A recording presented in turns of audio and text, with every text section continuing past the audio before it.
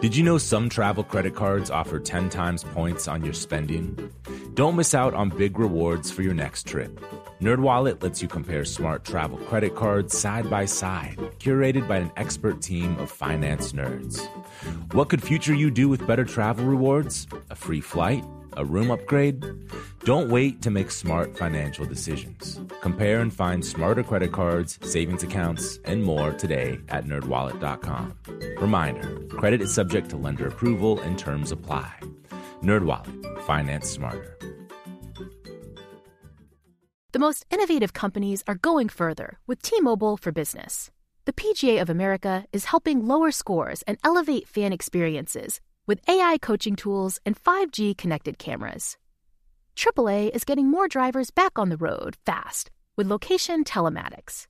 And the Las Vegas Grand Prix is powering race day operations with 5G connectivity, giving fans an experience at the speed they deserve. This is accelerating innovation with T-Mobile for Business. Take your business further at T-Mobile.com/now. This is your moment, your time to shine, your comeback. You're ready for the next step in your career, and you want an education employers respect. So you're not just going back to school, you're coming back with Purdue Global. Backed by Purdue University, one of the nation's most respected public universities, Purdue Global is built for people who bring their life experience into the online classroom. Purdue Global, Purdue's online university for working adults. Start your comeback today at purdueglobal.edu.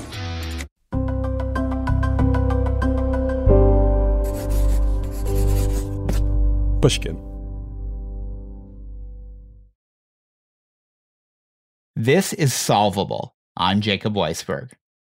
There is a lack of accountability for police violence, and one part of solving that is to give federal prosecutors more tools so that they can actually prosecute these cases. Approximately 1,000 people are killed during police encounters in the United States every year. And in fact, that number has held steady for nearly 20 years. Around half of those killed are white. Black Americans are more than twice as likely to die at the hands of police. They are killed disproportionately to their overall representation in the population. I'm thinking about, say, the shooting of Philando Castile outside Minneapolis. Tamir Rice, a 12-year-old boy who was shot and killed by an officer when playing in a park in Cleveland. How do we achieve racial justice while protecting public safety? Lawyer Chirag Bains believes the federal government has a key role to play. What exactly would you like to see happen there? For Congress to lower the intent standard from willfulness to recklessness, so that it would be a federal crime to recklessly deprive someone of their rights under color of law, to recklessly use excessive force. For all the Americans who die during police encounters, in less than 2% of cases does an officer end up being charged with a crime.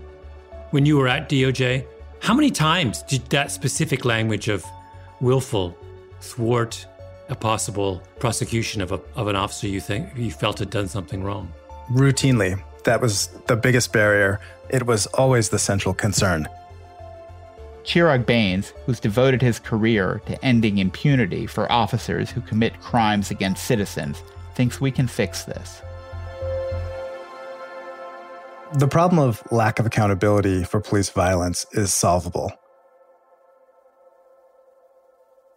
Chirag Bains is the director of legal strategies at Demos, a racial justice organization.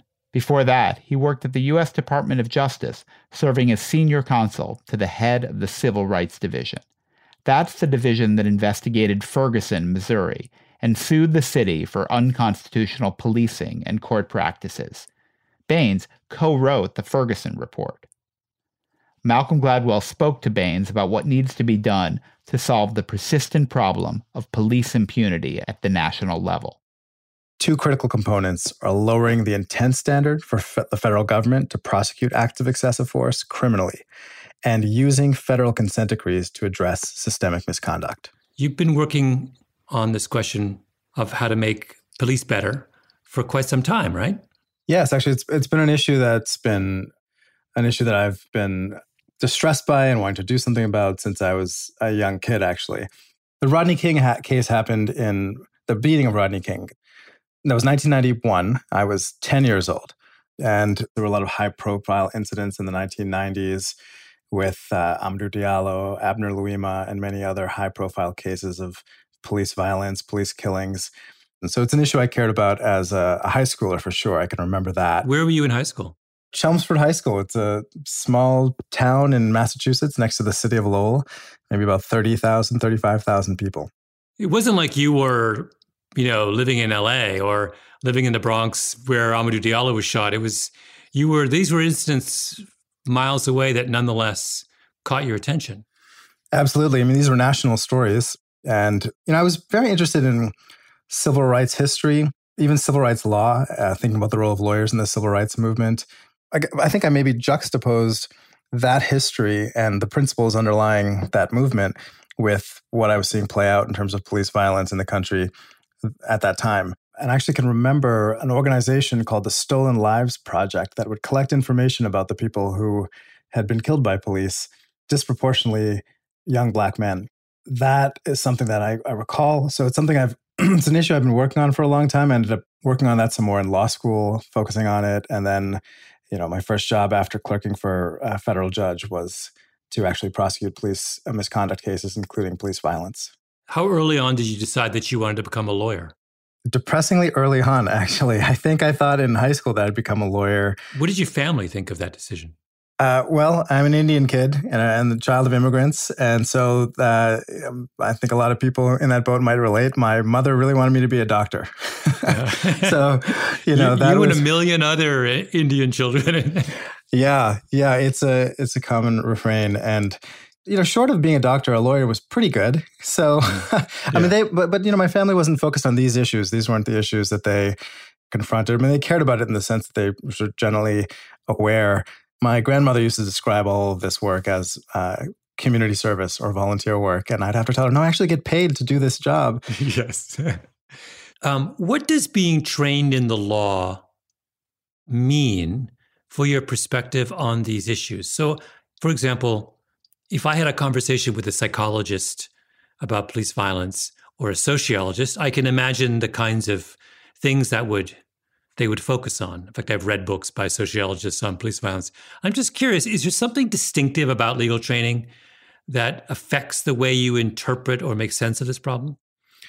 Yeah, well, these issues, if your interest is in accountability, then we have certain mechanisms of accountability. There are some that are less about the courts, like internal discipline at police departments.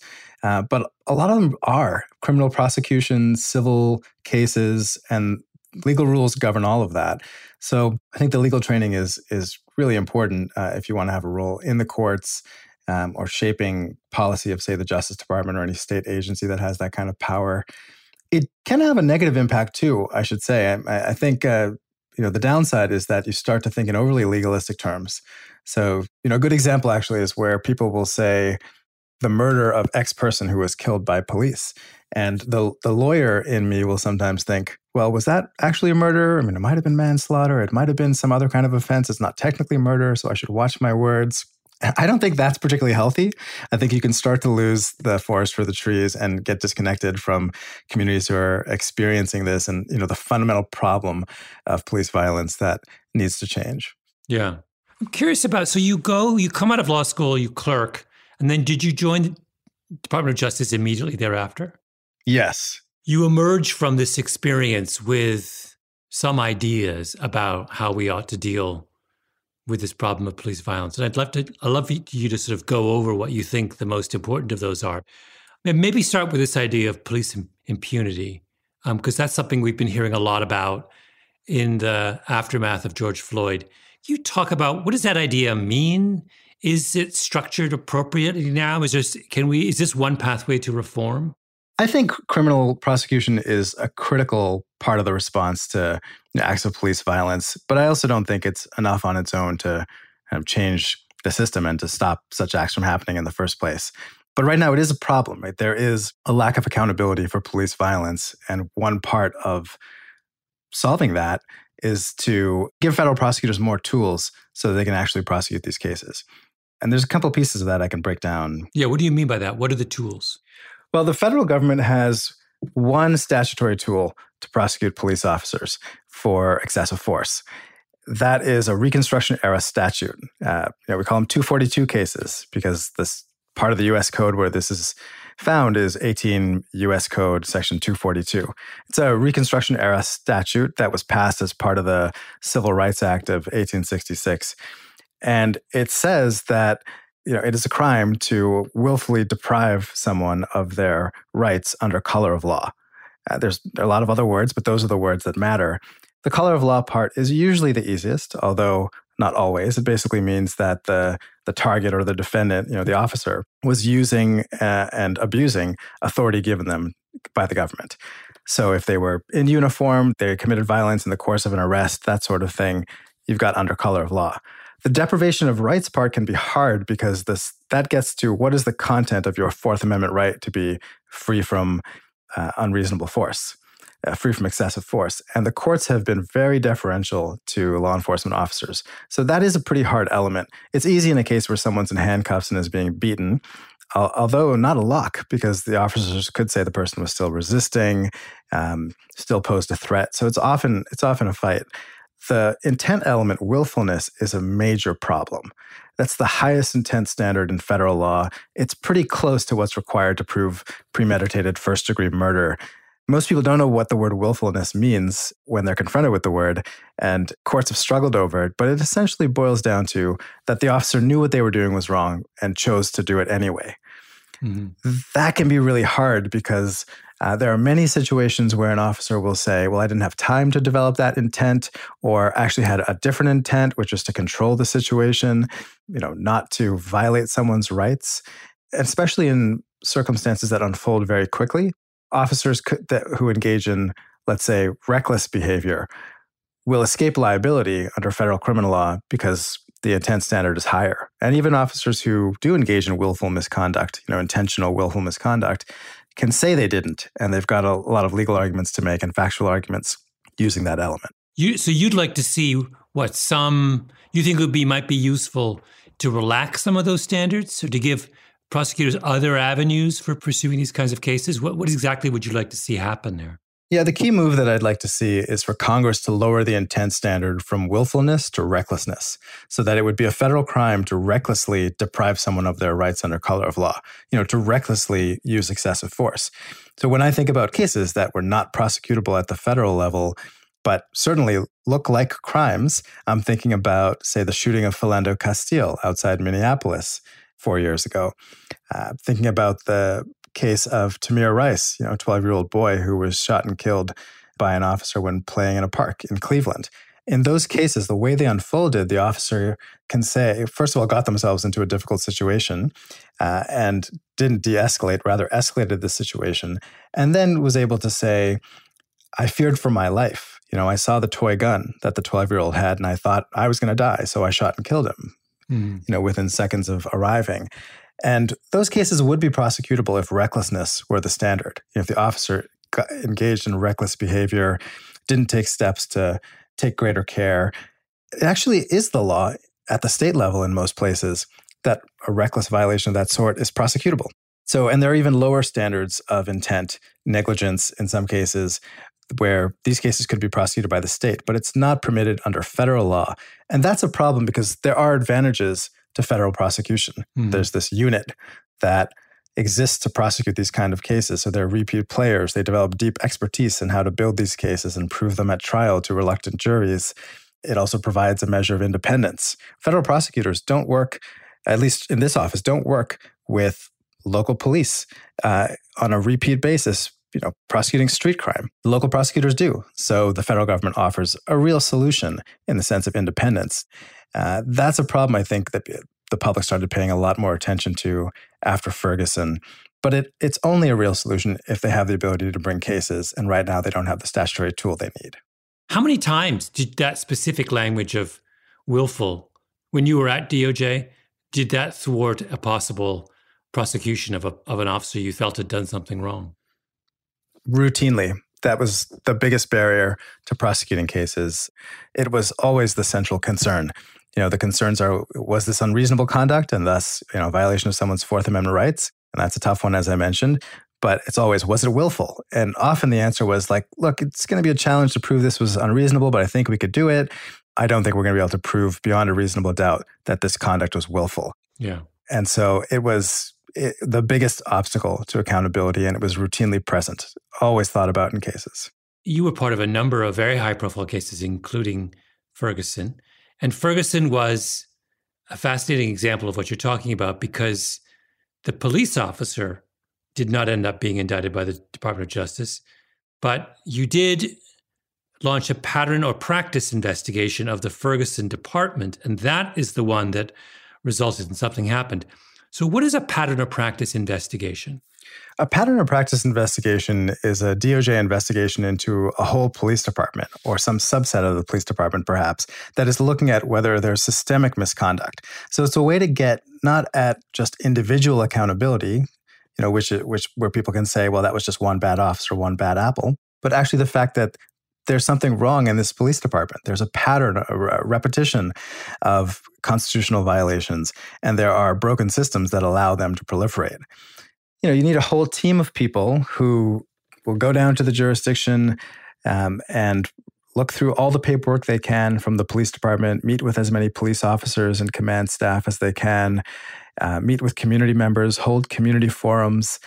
In Ferguson, I read every arrest report, every use of force report, and every complaint that they had in a 5-year period.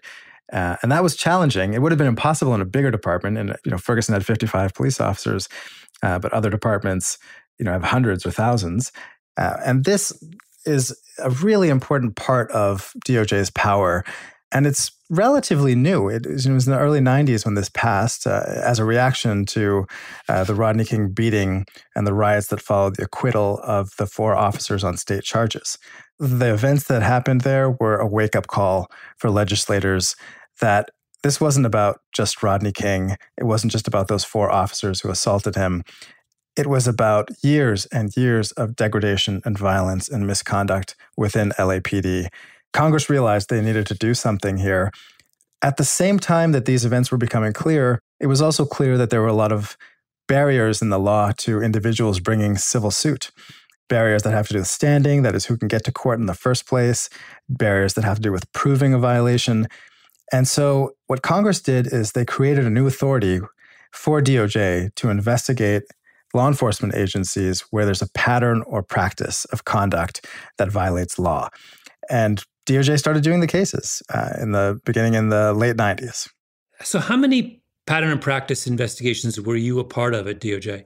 We did Ferguson, Chicago, Baltimore, and we had continuing consent decrees in many places, Seattle, New Orleans. There was also work in Newark. During the Obama administration, 25 investigations of police departments were opened. Yeah. So this was a priority. It was a priority for the Obama Justice Department. In the 3.5 years that Trump has been president, the Justice Department has done 1 investigation. So they also put in place certain memos that just make it very hard to bring these cases. And there's been a chilling effect as well, even though it's formally on the books. I think attorneys at the career level are not bringing these cases and pushing them up to the political leadership because they know they're not welcome. Yeah. So what happens? So I'm the town of Ferguson. DOJ returns a report which says that there's a pattern of practice of unlawful conduct. So what happens next? Well, you specify what that pattern or practice is, and it's usually constitutional violations. It's important to say that we found a pattern of First Amendment violations, of excessive force, of racial discrimination in violation of the 14th Amendment. You put it out there, make the findings public, and then there's, begin a process of negotiation and consultation to see if this is a case that'll resolve short of litigation. Mm-hmm. And so, in Ferguson, for example, what we did is we made the report public, and we very quickly after that were in Ferguson meeting with officials in the town and for the police department, and also with the community. We held a community forum where we explained our findings, took questions, and actually broke up into small groups. There were hundreds of people who attended. And in these small groups, we took ideas for what reforms did people want to see in a reform agreement. And it's just hours and hours of negotiation between DOJ, the attorneys, and other staff on the DOJ team. And city council members or whoever it is that's coming to the table from the city where the police department is. And the goal is to get to an agreement that becomes what's called a consent decree, which is it's an agreement that becomes an order of the court and is more powerful in specific ways than a private out-of-court agreement. And there are various ways in which the community can impact that, even though the community is not technically a party to the lawsuit that will be filed. In what community do you think this process worked best? Is there a shining example of patterns and practices really turning around a troubled police department? One place where I think there has been some success is Seattle. It's, again, not a complete success, but there are some good indicators. So the Department of Justice entered a consent decree with Seattle in 2012. And if you look at the numbers for comparing 2011, the year before the consent decree, to 2019, the kind of most recent year where we have full data, serious use of force declined 63% in that period. Yeah. So it's had an impact, and they're still working on some things, but it has had some success. And I think there are other departments that look very different today than they did before. New Orleans is another one that comes to mind, where there were just repeat acts of violence and murder in that department, and other systemic problems. And that department looks a lot different today. Again, it's not the model, and they're not free from excessive force or discrimination, but it looks a lot different today. Would you, if you had to choose, hypothetically, someone said to you, you can only do one. You can either change the willful standard, or you can have patterns and practice investigations. Pick. Which one would you choose? Okay, well, I was trying to avoid having to identify one thing because it's the nature. Even these two things aren't enough to transform policing. But between those two, although I spent more of my time doing the criminal prosecutions, I would say emphasize reforms on the pattern or practice side. I think there are things we could do differently, even from how we did them at the Justice Department when I was there. And it's one of the few tools that exist to try to change a department overall, as opposed to just take out a few bad officers. Right now, the rallying cry in many of the protests, among many of those post-George Floyd, has been about defunding the police, or these kinds of terms are being thrown around. What's your reaction to that line of proposed reform? So there's this way in which police have both underserved and, over-policed communities. Underserved in the sense that, in many communities, they don't come when you call 911, or they haven't solved murders and rapes and other serious crimes where the police are the ones who are, people turn to for that kind of service.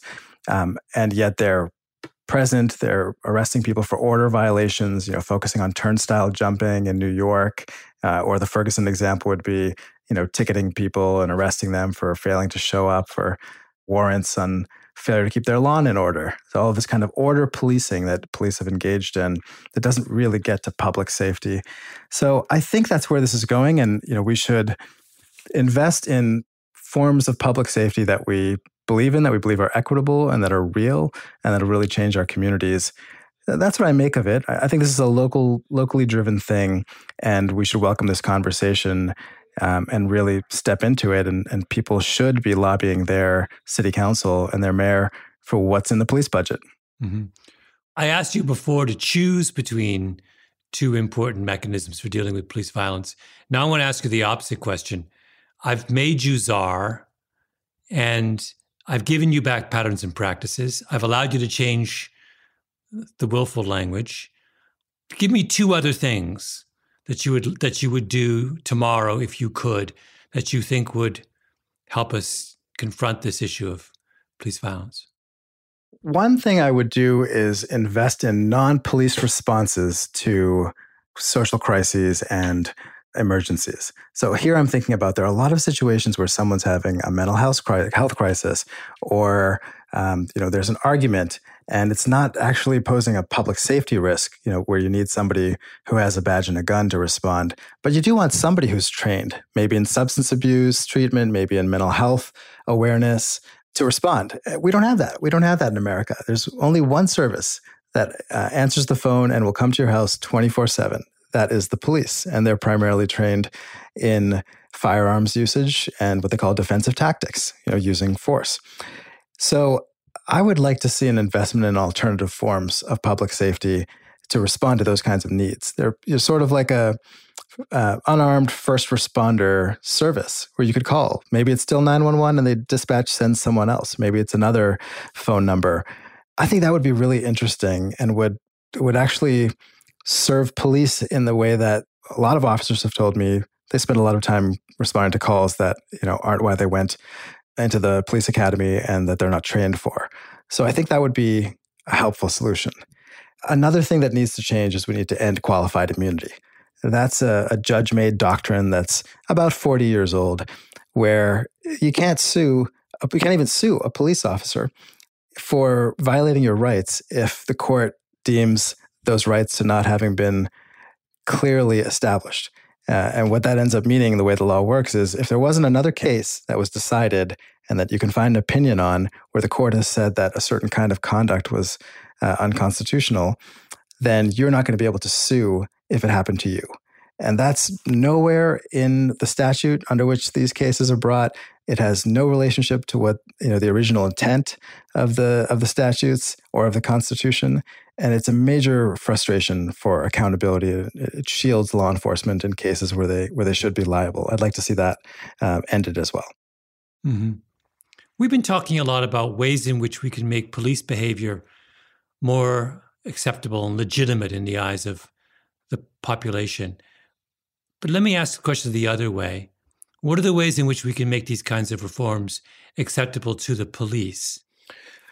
The first question is, what reform is necessary to really protect constitutional rights and ensure equity? And so I start from that point. But let me take the question on its terms. How do you make the case to police officers? I think that's about showing that these systems are currently designed for them to fail in their job. What would a different world look like? One in which police weren't sent to calls that they're not equipped to respond to. One in which they focus more of their time on violent crimes as opposed to order violations or engagements that have nothing to do with the law at all. Also just understanding some of the specific challenges they experience and building that into the agenda. Some of the challenges I heard about from police officers when I was involved in the Ferguson investigation or in some of my criminal cases were that they didn't have the support of their leadership. Their leadership was focusing on a certain kind of enforcement that made it hard for them to have legitimacy in the community. Ferguson was a great example of this. It wasn't the decision of the line officers to use the police power and the courts to generate revenue for the town. It was the decision of the mayor, the city council, the finance director actually played a very significant role. And so the officers were saying, this wasn't on me. Why am I getting flack for it? And I think these pattern or practice cases allow you to zoom out from the individual officer and say, yeah, this actually isn't on the individual officer. These are larger decisions about structures that have been made way above their pay grade. And that's where accountability should lie. And then there are other things where there's actually not enough investment in officer wellness. The suicide rate is high for officers. These are things that we also need to address and I think should be part of the conversation. We love to end these conversations with telling listeners what are the sorts of things they can do. How can they participate meaningfully in this reform effort? Yeah, I think there's a lot that can be done right now. I mean, being part of the movement for police reform is critical. So right now, there's the unique opportunity of protests happening all over the country every single day. I actually think that drives most of the change that we're talking about right now. Congress wouldn't have a bill that's pending right now to change the intent standard as we've been discussing on the criminal statute or to end qualified immunity if it weren't for these protests and the black-led organizing we're seeing. So I would say join a protest and then ask for specific changes in your community as well. Check out the statutes, look at the police policies, see what kind of agreements are in the collective bargaining agreement between the city and the police union. And if any of those pieces frustrate accountability and make it hard to investigate a case, make it hard to reduce police violence, take those things to the city council and demand change. When you think about this from your perspective, are you optimistic right now or are you pessimistic? I'm optimistic. I'm an optimistic person, and some might say we haven't seen enough change in policing to be optimistic, but I think this moment is very different. It's different even from the moment of activity and collective reckoning that we had around Ferguson.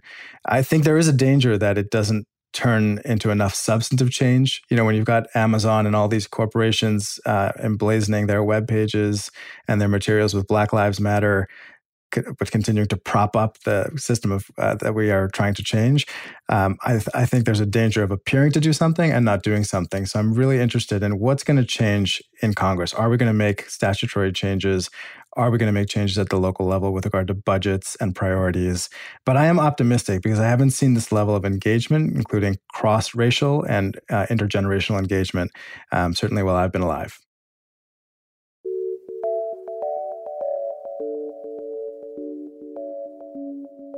That was Solvable's Malcolm Gladwell speaking with lawyer and justice advocate Chirag Bains. Next week, Solvable is kicking off a short series about the 2020 election. Solvable is brought to you by Pushkin Industries. Remember to check out our show notes for links to the suggestions our guests make for ways that you can get involved. Solvable is produced by Camille Baptista, Jocelyn Frank, and Catherine Girardeau. Mia Lobel is our executive producer. Special thanks to our social media whiz, Eric Sandler. We'll be back next week with another episode of Solvable. Please join us.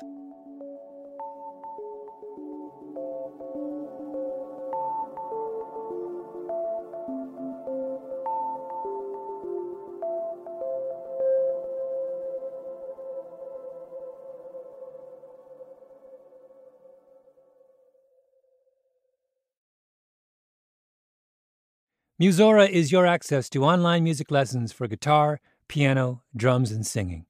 I love music, but I haven't picked up an instrument in years. You know why? I tell myself, I don't have time. Where am I going to find a teacher? Well, there's an answer. Musora. Musora is the place where you can learn essential skills and techniques with more than 100 of the world's best teachers and musicians and thousands of famous songs. You get 7 days totally free to try it out, and then it's just $30 per month, less than a single private lesson. Just go to Musora.com, Musora.com, to start a new musical journey today.